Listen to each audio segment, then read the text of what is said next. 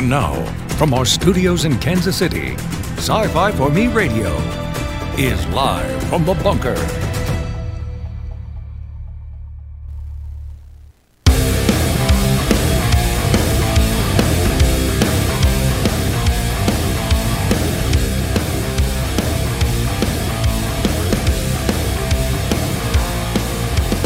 All right, ladies and gentlemen, here we go.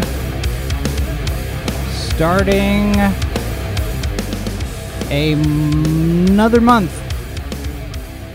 The month of August kicks off today. Where does the time go, folks? I tell you, it is the first Monday of the month. I need to turn my microphone down there a little bit. It is the first Monday of the month. We are live from the bunker. Welcome, everyone. My name is Jason Hunt. I am the editor here at Sci-Fi for Me. Happy to have you all with us. We are broadcasting live to Facebook, Odyssey, YouTube, and it looks like the audio bug for Odyssey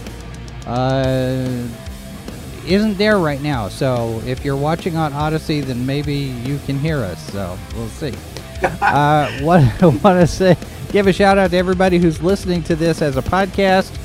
It is available on a number of different platforms, so do check us out over there if you are so inclined for that.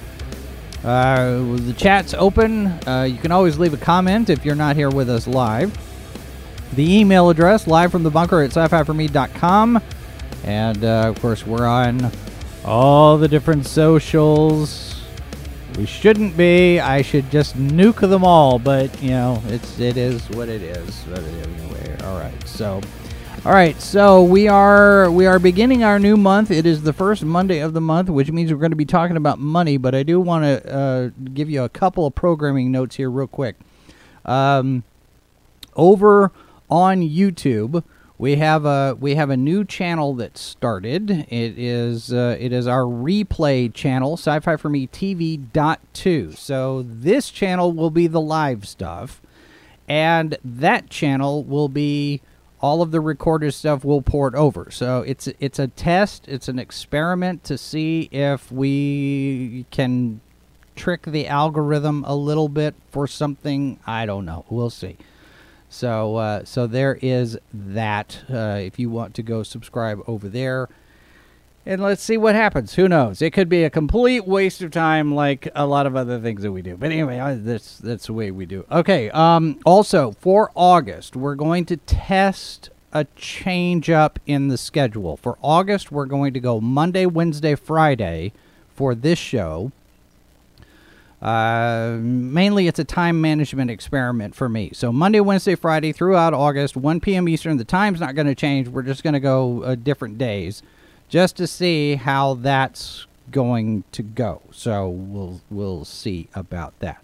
Also, want to let people know tonight on H2O we're going to be talking about both Nichelle Nichols and David Warner. We lost them this past week, so we're going to be taking a look at their careers, both in Star Trek and other things. So join us for that, 9 p.m. Eastern. Okay, all of the housekeeping stuff is out of the way. I see Cam in the chat saying hello, so hello, Cam. And we've got with us our usual band of merry men here, Dan Danford and Matthew Stevens. Welcome, gentlemen. We've got a lot to talk about. We have a pile. Things are busy. Things are busy. Yeah. Well, let's start with this one, because this just came over, and I sent you some stuff that came over this morning, but this one, brand new, came over just a few minutes ago.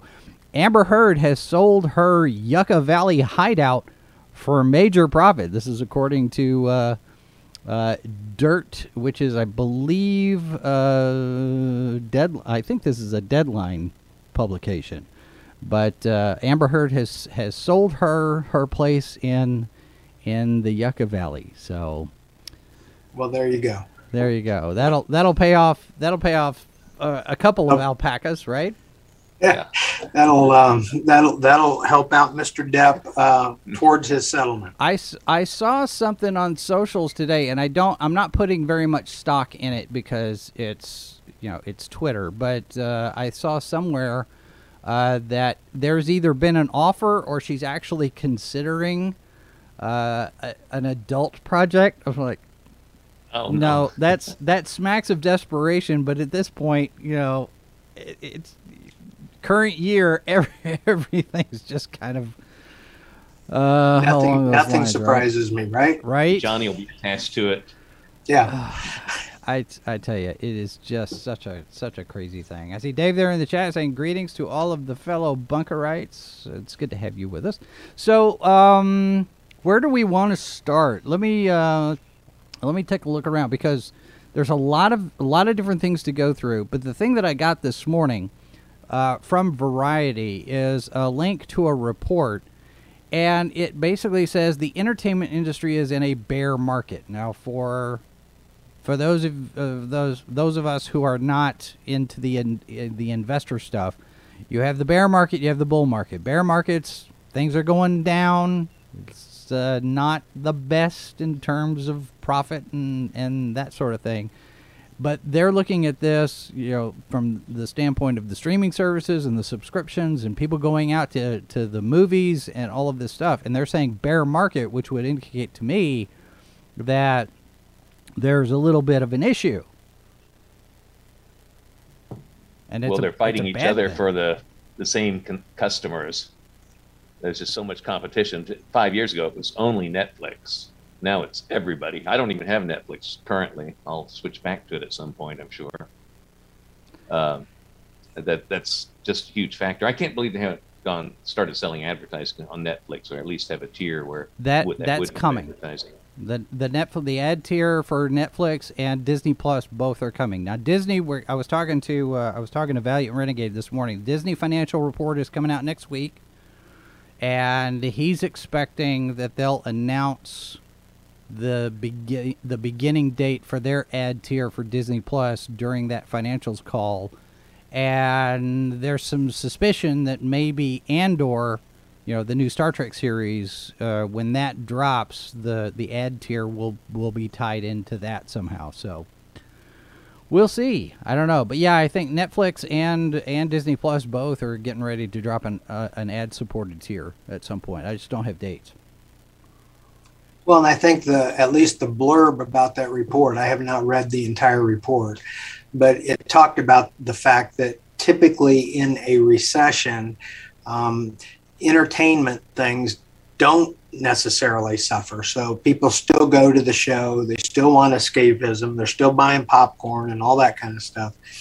But one of the areas that does get hit pretty badly during a recession is marketing and advertising expenses. And I think we've already seen that. Some of the services have reported already that their ad revenues are down. And what that typically means is that when companies tighten their belt, one of the areas that companies tighten their belt on is typically advertising and marketing. Yeah. And so I think that is a likely consequence. We're probably going to see that going forward for a little while.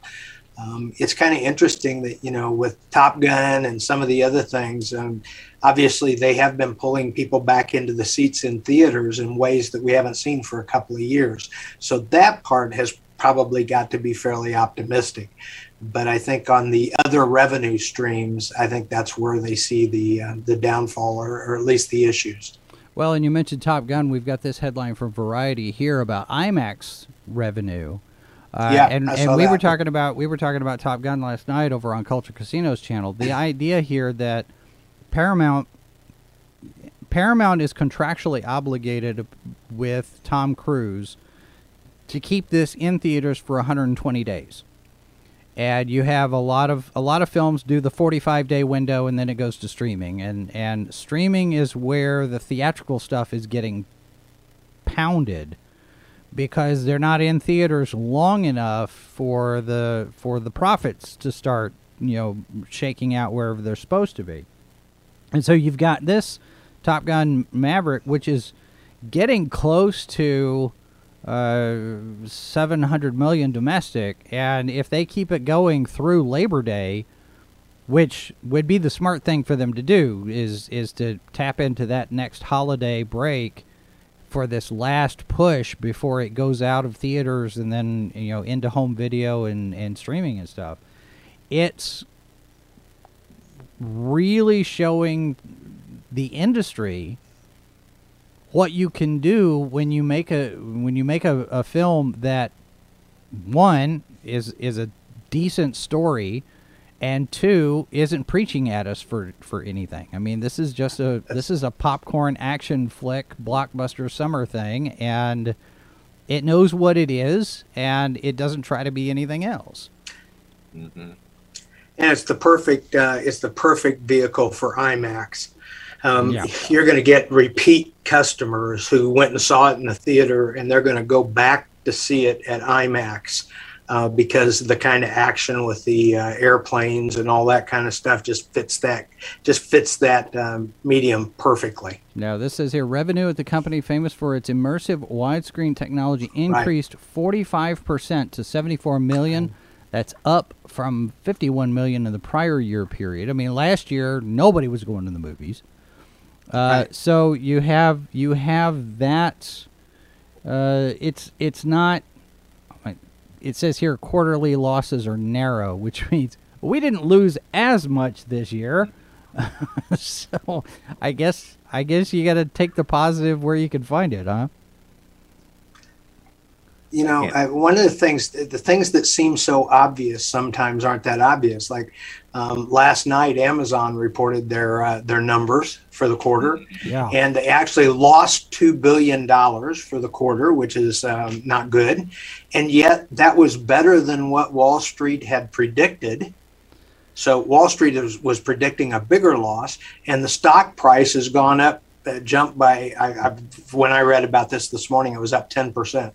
On a $2 billion loss. So you don't necessarily, I mean, it's how it fits with expectations, not necessarily the hard dollars. Yeah. And it was on increased revenue. Yes. So that's what's fascinating about that. They're just growing. I mean, trying to grow. Well, and they've got, the new content. Thursday Night Football is an Amazon product now going forward. So, you got interesting stuff happening that people are excited about. So, well, and here it is sitting here almost $136 a share. I mean, what's the bottom where it's time to buy? Are we at that point right now? You might want to get a couple of shares of this. Huh. Yeah, I haven't looked at it in a while. Yeah. I'd have to go through it. I wouldn't want to make a recommendation on it anyway. But. It's a great company. And Netflix made money for shareholders. Yeah, and Netflix is up 0.2 of a point. They're at 225 a share. They're up, even though they've had their share of hits in terms of losses in the quarter and everything. Plus, we've got Roku also saying, they didn't miss, they didn't get their target for second quarter either. They're blaming, like what you were talking about earlier, Dan, the slowdown in TV advertising spend. Yeah, and you're right. Yeah, I've been in this business now for almost 34 years, and advertising is one of the first things, and it's instinctive. It's like, well, we can't spend any money. Well, okay, but if you don't spend that money on advertising, you're not going to generate the customer base to come in to make the money that you I mean, it's kind of a chicken and egg thing. Because people don't want to spend that kind of money on it. It is cyclical, though. I mean, it basically cycles with the business cycle, and has for, decades, and probably will for decades. Yeah. Well, and I think the other part of it, too, is you have a lot of people who are entrepreneurs. They own their own business, they manage a business, or they manage, they have bigger companies if they're corporations or whatnot, and they know their business, but they don't necessarily know the media aspects of things. You hire people to take care of all of that, right? It's the old line, and we've said it before, but I know half my business or half my advertising money is effective. I just don't know which half. Yep, John Wanamaker. And it's an easy place to make cuts when you're trying to make payroll. Well, and the other part of that too is you've got people. It's almost a gut reaction, because in advertising, I'll have clients and they'll have a specific idea of what their expectations are, and I have to manage that. I was like, okay, look, you've got to give it 6 months before you see measurable results on anything you spend now.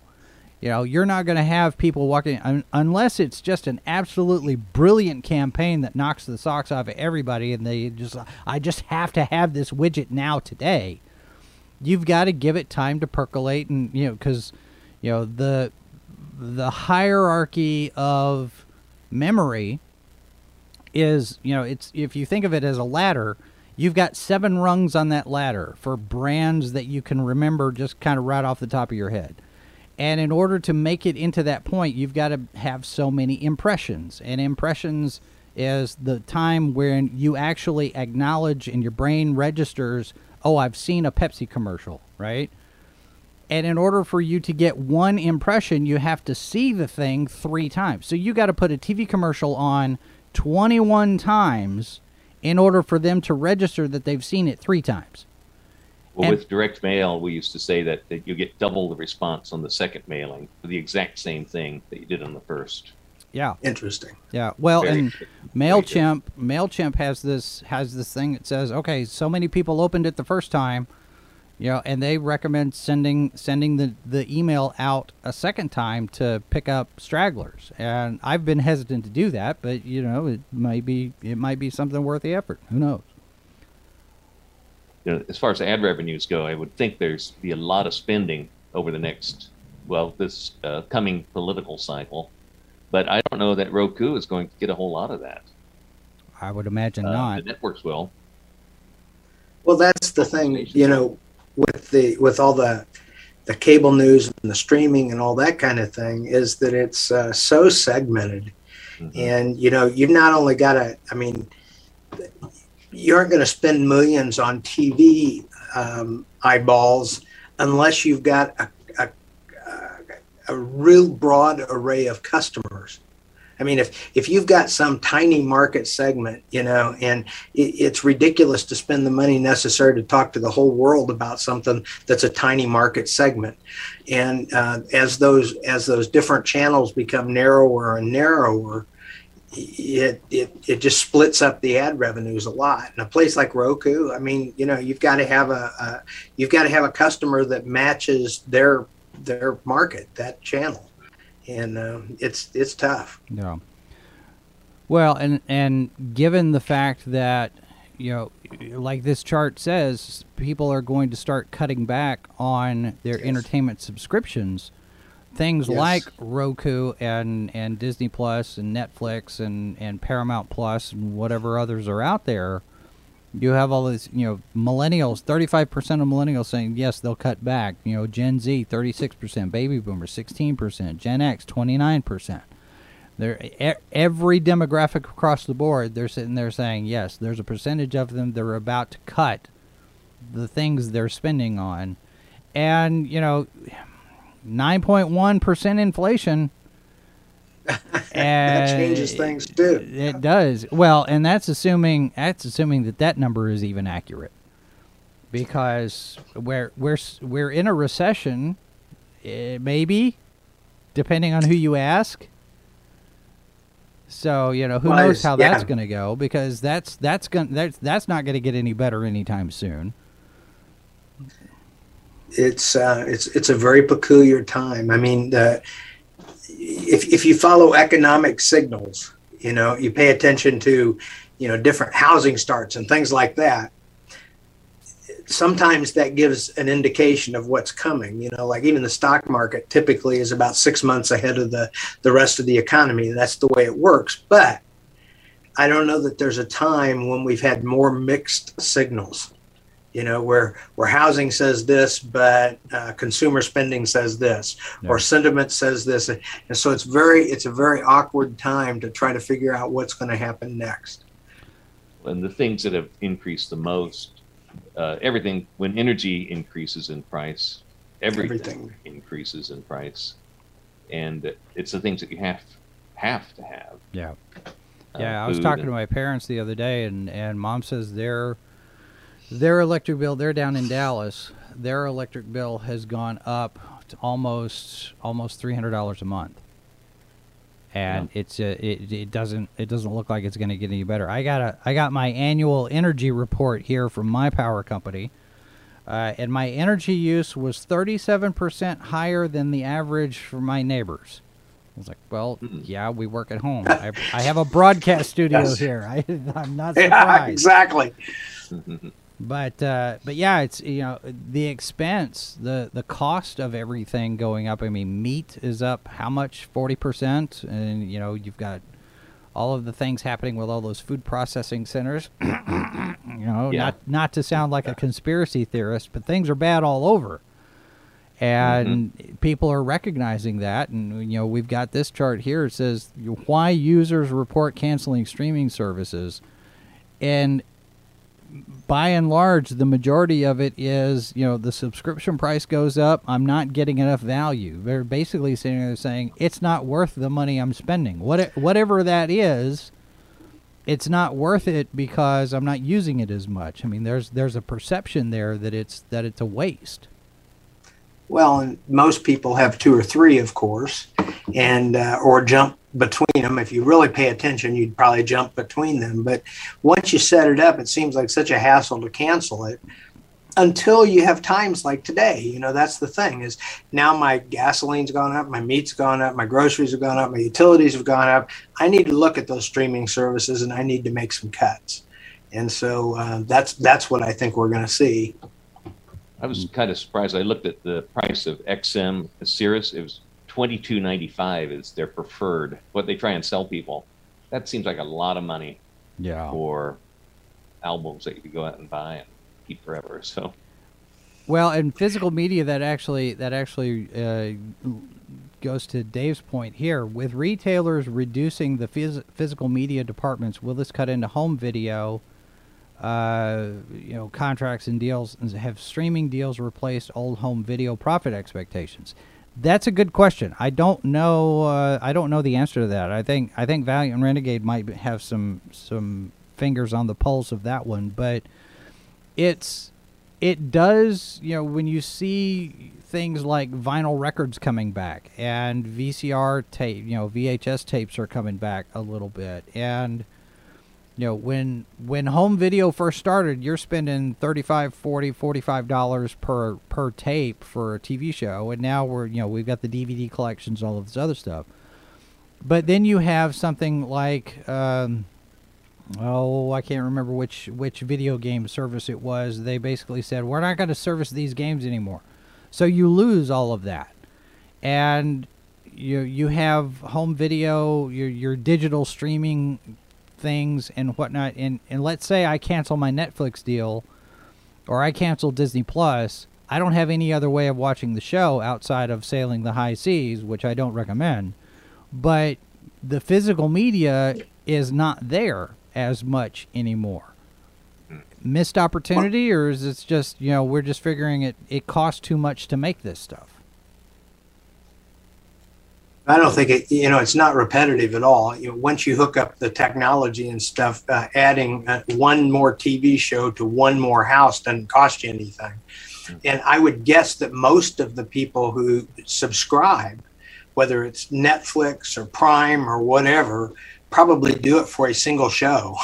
Yeah. And then it just keeps going every month after that, unless you cancel. But I think that we're probably reaching the point where too many people have too many streaming services, and we aren't going to keep paying multiple things. So it'd be better for the consumers almost if everything went to pay per view. Right. And you just, here's a series of TV shows that I want to watch, and I'll pay $40 to do it or whatever, and not have the ongoing. Of course, that's not what the industry wants, but that would probably be better for consumers. It probably would be better for them, but a lot of people will walk away from a 99-cent movie just because they don't want to pay that 99 cents. You're right. You're right.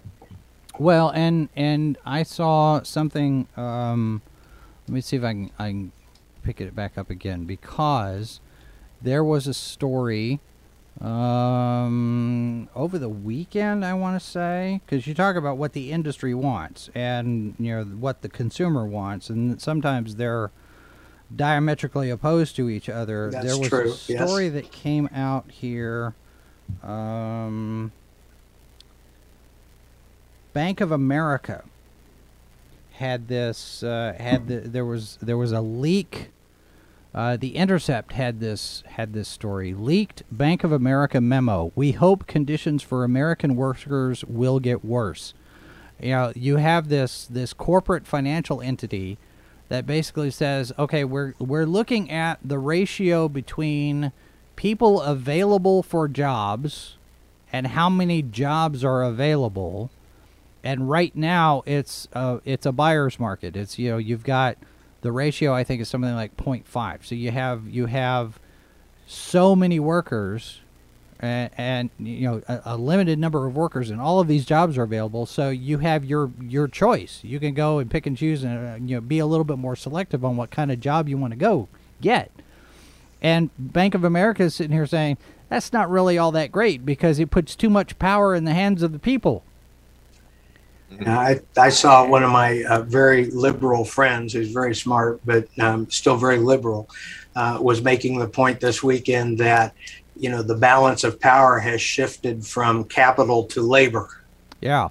And now and there is some truth. That shift has taken place or is taking place.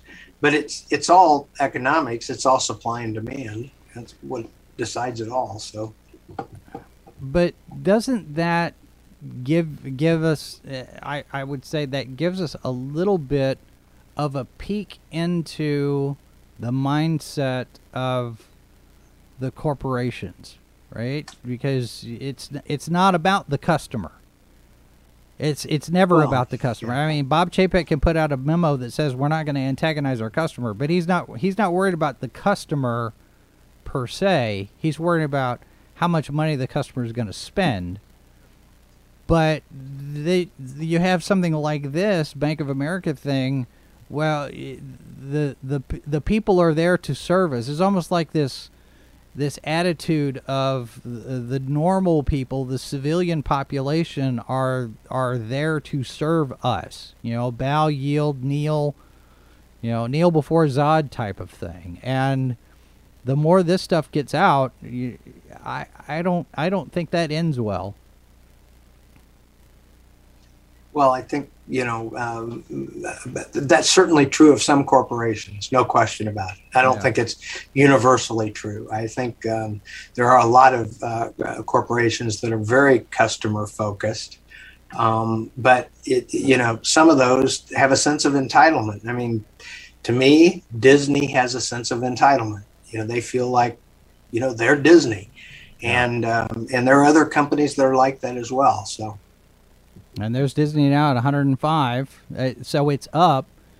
Who knows where this is going to go? Because the financials next week will be an interesting call to listen to see where some of that goes. Because now that Chapek's got his contract in place, yes, the stock price is going all over the place because nobody knows what's going to happen next.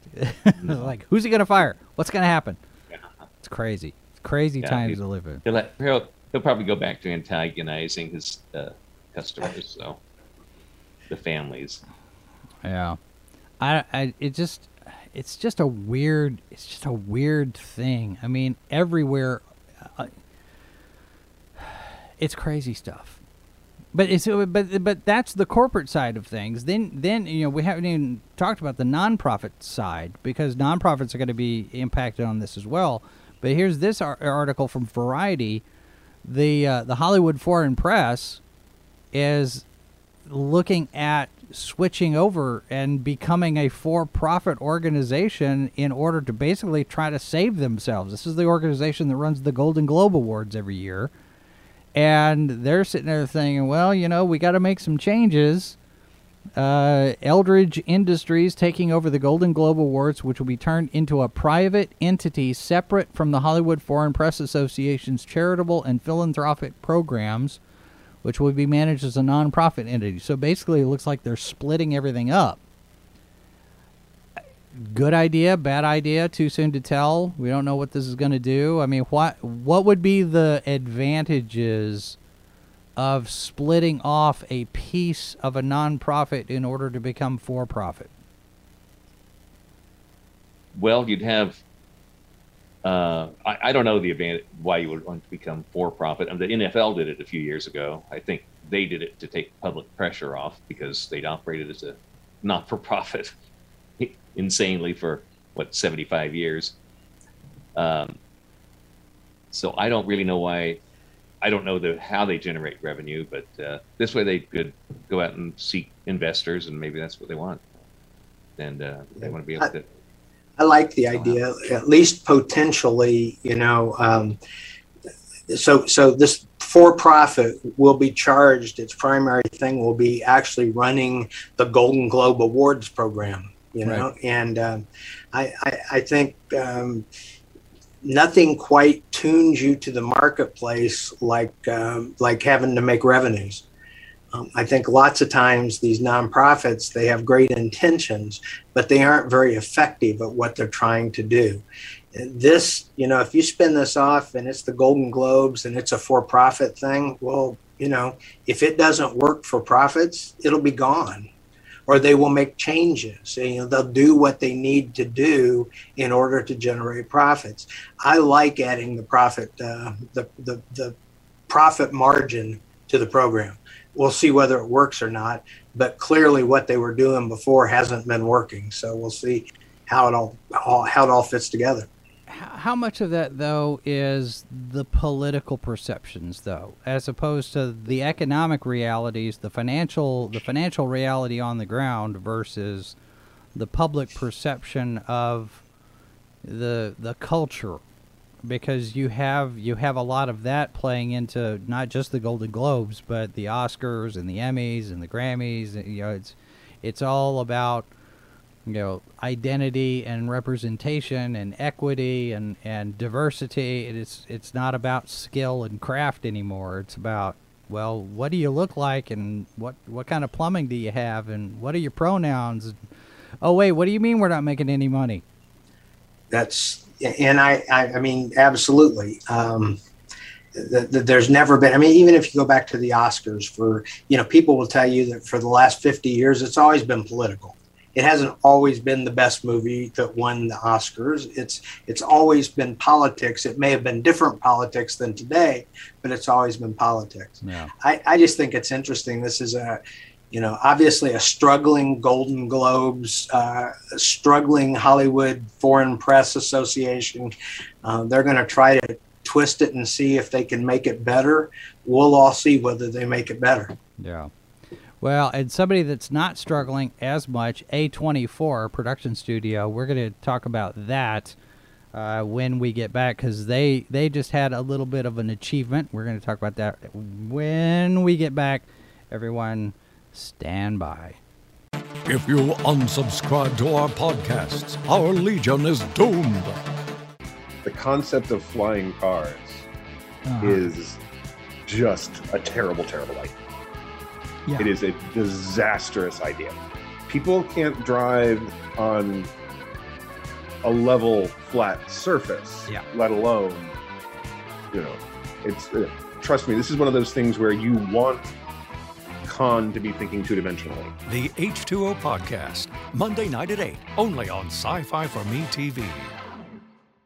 Good Morning Multiverse, Saturday morning at 11, 10 Central, only on Sci-Fi for Me TV.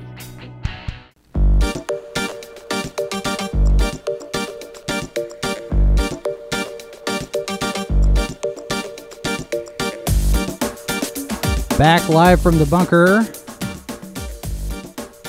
Little shot of the corner of the studio there. We don't see very often. There's our little spinner rack. Macintosh. Still functional, by the way. Yeah, you could probably donate that. They're developing a market for those things. Well, and Computers. really the only thing that I can do with it is turn it on. mean, I don't have a landline here with the phone, so I can't connect it to the internet. I tried, but it was like, no, we can't see a connection. So it is what it is. It's a nice little conversation piece, I guess. Nice. Yes. Back here with Dan Danford, Matt Stevens, both of them financial and investment gurus, investment consultants, advisors, and whatnot. Let's be sure to throw up our little disclaimer here that we're just talking talk. This is not anything official in terms of financial advice. Check with your investment advisor, your broker, your CPA, your attorney, and whatnot. Just to get that out of the way. Okay, so in all of this doom and gloom and all of these terrible things and all this stuff, we do have this success story here. This is a Variety article. Everything Everywhere All at Once is A24's first movie to hit $100 million globally, and I would say that's a pretty good success. A24's zany black comedy Everything Everywhere All at Once. This is with Michelle Yeoh in the lead. Jamie Lee Curtis is in here. Short Round is in this. Cleared a major box office milestone, crossing 100 million in global ticket sales. It's the first A24 movie to hit that box office benchmark. Since the movie landed in theaters in March, the multiverse adventure turned into the rare indie sleeper hit at the box office on its journey to becoming A24's highest-grossing film of all time. So far, it's generated $68.9 million in the United States, another $31.1 million internationally, putting its global tally at $100 million. And that's actually kind of an interesting thing to see, because A24 has been cranking out a lot of different movies, and Everything Everywhere All at Once didn't hit a whole lot of theaters to begin with when it landed, and it's just basically kind of just been this slow burn, like they say, a sleeper hit. Everybody who talks about it has really good things to say about it. Now, there are some people, I think it's this movie, there are some people that say that the third act is the point where you decide you either love it or you hate it because of whatever happens. I haven't seen it yet. I took the latter. So. You took the latter? You didn't like it? You didn't like how it ended? It seemed rather repetitive at that point. So. Well, it is a multi-verse. First hour, I thought this is wonderful. Yeah, like Rotten Tomatoes or whatever, it scored like 97, which is really high. So a lot of people do like it. I've not seen it. So it had a lot going for it, but then it just, I guess we're not here to review the movies. I'm glad they made something different and it made money.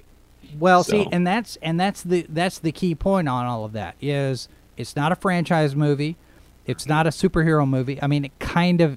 Multiverse movie. It's not really a superhero movie. It's not DC. It's not Marvel. It's not Image. It's not Vertigo. It's it's not part of some bigger intellectual property that's books and TV shows and video games and comic books and all of that.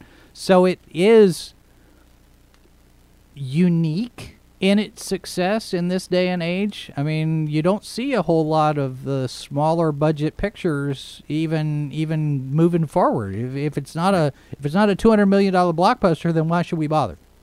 And it probably had no significant advertising budget. And I don't really watch the late night TV anymore, but I don't think I saw any of their stars prance around on the late night shows like is normal. I always enjoy seeing the independent films that do really well, because it tends to move the industry forward. What it does is because once somebody creates something like that, it makes everybody else more creative, I think. Mm-hmm. Well, and see, I thought going into the lockdown and the pandemic, and I've said this before, I thought that the studios would pivot and start making smaller pictures like this in order to reduce their risk, because nobody was going to the movies. We were talking about that before. And they didn't do that. It was almost like they doubled down on the blockbuster hits, but we can't go to theaters, so let's put them on our new streaming service. And, oh, by the way, you're going to have to buy a streaming service in order to see this new movie that we just spent $200 million on. Yeah. But they're doing it at a loss. I mean, you're not making $200 million back on every movie if you're selling subscriptions. That's a once a month thing, or in some cases people do the one and done. We'll do it for a month, we'll cancel it. Well, of course that's not what they're counting on. Yeah I think I bought a Disney service to watch Hamilton, and watched Hamilton, and 6 months later I remembered to cancel it. So yeah. Well, and as far as the press junket stuff goes for this particular film, for this one, I think I caught an interview with Ke Huy Quan, who's Short Round in Indiana Jones and the Temple of Doom, and he's in the Goonies, and then he kind of disappeared. He did stunts for a while, and now he's coming back as an actor, and everybody's like, Short Round's back. He's great. I mean, the reception has been so positive and so energetic, and everybody is so happy to see him back as an actor. I'm sure that had a lot to do with this as well, because you've got Michelle Yeoh as the lead, and it helps that she's been in Star Trek Discovery, so she's right out there in front of people for a while now. You've got Jamie Lee Curtis in this thing, and then you have Short Round. And a lot of the buzz was very positive, and it's just kind of been one of those things, almost kind of like Buckaroo Banzai. It doesn't do very well in the theaters. It doesn't do very well at the beginning, but it just slowly gains momentum over time. And this one's got the benefit of still being in the theater as it's gaining momentum, and so now we have this $100 million mark. So kudos to the A24 people, because they could have pulled it after 30 days. And they, I see they also made that Adam Sandler movie a couple years ago, Uncut Gems. Uncut Gems, yeah, which was, I thought, very, very good. It grossed $54 million, so that would have made money. So they're doing something right there. Well, that was also a very bizarre film. They seem to be willing to take more risks. I think you are when you're small. I mean, the risk on a $50 million budget is not as great as the risk on a $500 million budget, and I think that's once you make it into Hollywood or whatever, and you become one of these really high paid actors and stuff like that, it's good for you, but it also narrows what you can do, because you just can't produce. You can take a position as a studio and say, hey, we know only 2 out of every 10 movies really makes a lot of money. Yeah. But that changes how you operate the business. It's that, but those 2 have got to cover for everybody. And that's why you have the blockbusters and you pay the big money and all that kind of stuff. When you're a small studio, every single thing you do has impact. And using the lesser known names and things like that, because they keep the budgets lower, I just think it generates creativity. You won't see that kind of creativity for a movie with a budget of $400 million. They aren't going to take that kind of risk with $400 million. Right. Well, and this article here says, although Everything Everywhere All at Once is already available on home entertainment platforms, ticket sales have continued to rise. Right. Yeah. Over the weekend, A24 re-released the film in theaters across the country with an additional 8 minutes of outtakes, and this is notable here, as well as a pre-recorded message from the filmmakers. Now, I haven't seen it, but my suspicion is that this is going to be kind of the same thing, maybe like what we saw at the beginning of Top Gun, where Tom Cruise comes in, says, "We appreciate you doing business with us. Hope you enjoy it." Could that be the new thing? Maybe that's the new. What's the word for it? The new overture to the long movies, right? Yeah. You had those big musical numbers at the beginning that weren't anything. Now we're going to have filmmakers and actors and whatnot, and they're coming out and saying, "Hey, thanks for being here. We appreciate it." Yeah. Well, that prologue with Tom Cruise I thought was exceptional. It was. I don't think too many people could get away delivering that. It was very believable. I've never been a big fan of his, but that worked. Yeah. Well, I think it's effective too, because you see a number of YouTube channels, for example, where a lot of them are taking the time and making the effort and going through and acknowledging their audiences, and the people that are in the chat, and the people that give them super chats, and the people that follow them on social media and whatnot. And I think it's important to remember that we're not doing this in a vacuum. It's not just the three of us sitting here talking. There are people actually watching this show, and they're putting in the time because they think that we're delivering something of value. And it's one of those things where I am constantly reminding myself, that there are people who are here because they like what we do, and that's a good thing, and we don't want to take that for granted. We don't want to just assume that people are going to show up for whatever it is that we do. And to see some of the bigger high profile people like Tom Cruise acknowledging that sort of thing, it tells me we're kind of on the right track here, because it's all about the customer, the paid customer, whether they're paying for something or they're just showing up. That matters. And too many companies out there are just like, well, of course they're going to show up. It's us. Yeah. That's that entitlement issue. Yeah, I got an MBA. Yeah, exactly. Right. It's just you have to be willing to acknowledge that your customers matter, because you don't have a business if you don't have customers, or an audience, or readers, or viewers, or whatever, fill in the blank with the consumer of your content. And it's just we need to remember that a little bit more often than we do, I think. There's a series on Amazon Prime now called The Offer. It's about the making of The Godfather. Right. And they get into, towards the end, it's the battle of the creatives and the MBAs, and it's quite factual. They even, interesting, after the credits, they actually interview some of the people. They're still alive, and a lot of the actors. And I really recommend it if you have an interest in the movie business. It's a very interesting story. So. Wow.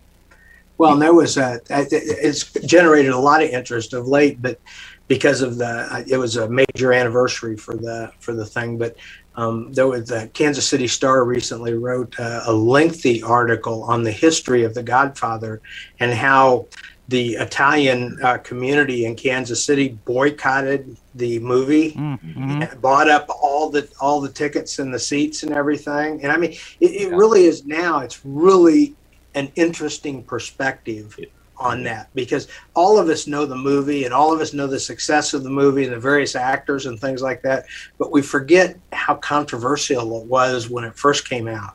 And it really is fascinating. This show is very much about that. I mean, they use violence and kidnapping to stop it, and of course they control. It was shot in New York, and who controls the unions. Yeah, so it deals with all of that, and they had a brilliant producer that knew how to play ball. So, well, interesting. I'll check on that. You talk about the battle between creatives and the accountants and the bean counters and the people in the carpeted offices and the C-suites and stuff. And that kind of circles us back to what we had talked about previously with this whole ESG thing, where you're making stuff because of political agendas and representation and diversity and all of that, and you're not so invested in telling a good story and telling an entertaining story so much as we're going to check all of these boxes so we can get this money from the government and do this thing. And that compromises too much, I think, because it's all about money. It becomes, well, what are we going to do to make money? And so that a lot of other countries have formal government funding of creative projects, and I wonder, I think Britain and a lot of Scandinavian countries, and I think most everything is made that way. I just wonder how much it has helped or hurt projects. I bet a lot of projects don't get off the ground because of that. Now here we have tax subsidies that, so I assume you can't get tax subsidies for certain projects. I don't actually know that. But, yeah. Well, I mean, you can get you get the tax incentives for the film industry and whatnot. I saw a thing in Georgia. I think they spent something like $4 billion last year in Georgia on film and TV productions. It's crazy the amount of money. Yeah. But it becomes about the profit, and sometimes that gets you into some compromising relationships, I guess, because here's this story about Visa. And I'm not going to spend too much time on it. I've waited till the very last of the show to bring this up, but those of you who have Visa cards, you might want to make a phone call or something, because there's this federal judge that decided Visa is not off the hook for facilitating. I got to be real careful with this because the YouTube algorithm is just going to go nuts on this. But apparently there is a website that provides entertainment content for adults, not for kids, not safe for kids. But apparently this content includes kids, which is illegal.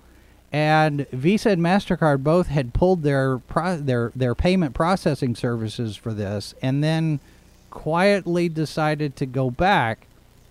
And the judge basically says you can be held liable because you know what they're doing, and you're providing your payment processing services anyway. And in Delaware, there's this thing apparently called a Caremark personal liability, which basically says that if somebody does harm and you know about it and you help it happen, you're just as liable. So Visa could take a huge hit on this because of the ramifications for all of this stuff. And I was thinking, how many companies out there we only take Visa? We don't take MasterCard. We'll take Visa. I mean, Costco went to that here a couple of years ago. They said, no, just Visa cards. It's hard to believe it's a significant amount of revenue for them. I mean, I don't know why they'd mess with it. But PayPal dumped them a year ago, and I don't think they've come back. Well, and PayPal's got their own problems because they're sitting there and won't release funds. We talked about Eric July's comic book program last week. Isom number one, he's at $3-point-something million, and PayPal's hanging on to almost $1 million of that, saying, well, we don't know that you're going to deliver.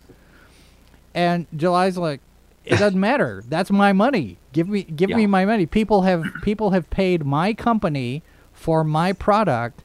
You don't have a right to hold that money because you think that something's hinky, or you don't like the way we do business or whatnot. Yeah, if they accept the money, they need to pass it on. Yeah, so I can see not accepting it if they think he's a fraud. But well, and he's done videos. He's got the books, so everything's getting ready to go out and start shipping. So I don't know, maybe, but he's talking to lawyers, and there's all sorts of stuff going on back and forth behind the scenes. Was it Kickstarter that kept the truckers' money for the Canada ones? Was it Kickstarter or GoFundMe? Yes. Was it Kickstarter? Yeah, exactly. Kickstarter. Oh, it's GoFundMe, I think. GoFundMe. I know somebody that donated them and got their money back minus the fee. So, yeah. Well, and 5%. You get these companies that are making decisions like that, and they don't have anything to do with business. They have to do with culture and reputation and all that other stuff. And you get into this situation with something like Visa with stuff we can't say on the air, and how I don't know how much of a hit that's going to be for them, but it'll be interesting to see how that lawsuit plays out. Mm-hmm. It's you just have to be awfully careful about the alliances that you form, and I don't care whether it's personal alliances or business alliances. You have reputational risk all the time. Yeah, and that's not the kind of thing that somebody on Visa, they don't want to be on the front page of the papers on a story like this. Well, and a lot of the media, it doesn't seem to be reporting on it a lot, which surprises me. or kind of, well, maybe it doesn't. Because it is the media, and the media is not your friend. So I don't know. I saw that over the weekend. I was like, oh, you've got to be kidding me. But it's current year. Nothing surprises me anymore. It's like, well, of course that's the rabbit hole they're going to go down. I don't know. It's the heat of the summer, right? It's getting to everybody. Every day is a new day with new opportunities and adventures.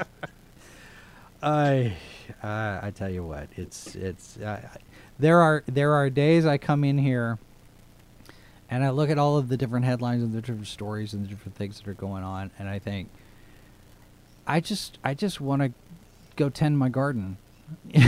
Just get away from all of this, not do anything. I mean, this is nuts. Some of this stuff, and it's going to get worse. I have no doubt that between now and right toward the end of November, past the midterms, things are just going to get really stupid crazy. Mm-hmm. So it'll be a lot of nobody's going to be passive about the next election. Yeah, it's going to be very, very ugly. I'm glad I have a very powerful apathy switch. So right. So. Oh my goodness! I don't know. Well, maybe we just there. I saw. What was it? There was an old missile silo that had been turned into a house out in middle of Kansas somewhere, nowhere, Kansas. Yeah. And I'm thinking, that just doesn't really sound like a bad idea right now. Just to get away from everything. Yeah, if I had one, I think I'd fill it full of food, though. So. Right. I've got three freezers in my garage for a reason. It's just one of those things. Yeah. Well, the problem with the freezer, you need electricity coming into that. So. I got a generator too, so I'm set. Right, so okay. yeah. But anyway, all right. So that might be something we do. As we get closer to the midterms and the riots that are going to ensue, we could talk about prepping financially for the collapse of civilization. Yeah. Right. Because money's not. Well, that's easy. That's easy to wrap up in 59 minutes. Yeah. Buy gold. All right, gentlemen. Where can people find you, Matthew, Dan? Where are we gonna go to get your sage advice on all things related to finance? Well, I don't really share any advice myself, but I'm someone wants to track me down on Facebook, you can probably find me, Matthew Stevens. So, I work for Family Investment Center, and probably the best place to find stuff for me is go on Amazon, search for Dan Danford, 2 or 3 books there, and you can get started from that. All right. Well, that's going to do it for us today. And of course, folks, we do want to invite you to check out our other channel, Sci-Fi For Me TV.2. It's brand new. There's hardly anything on it yet. It's a test. It's an experiment. I have no idea what's going to happen with it, but we'll see. And then tonight, join us for our discussion about the careers of Nichelle Nichols and David Warner on a new H2O podcast that's tonight at 9 p.m. Eastern, 8 Central. And then tomorrow night, the Ranker Pit. We're going to be talking about some Star Wars stuff. We just got a new trailer for Andor today and some news about that, so we'll be talking about that tomorrow night, 8 p.m. Eastern, 7 Central. And don't forget, we're going to go Monday, Wednesday, Friday this month for this show just to see how it works out, just to test and see what goes on. And we'll go from there and figure things out. So that's going to do it for us, folks. Thanks very much for being here. Don't forget, you can find us on all the different social medias. Just because. That's going to do it for us. Thanks very much for being here, folks. I do appreciate all of you being here all the time. And we'll see you on Wednesday. Bye. This has been a presentation of Sci-Fi For Me Radio. Copyright 2022 by Flaming Dog Media, LLC. All rights reserved. No portion of this program may be retransmitted without the express written consent of Flaming Dog Media.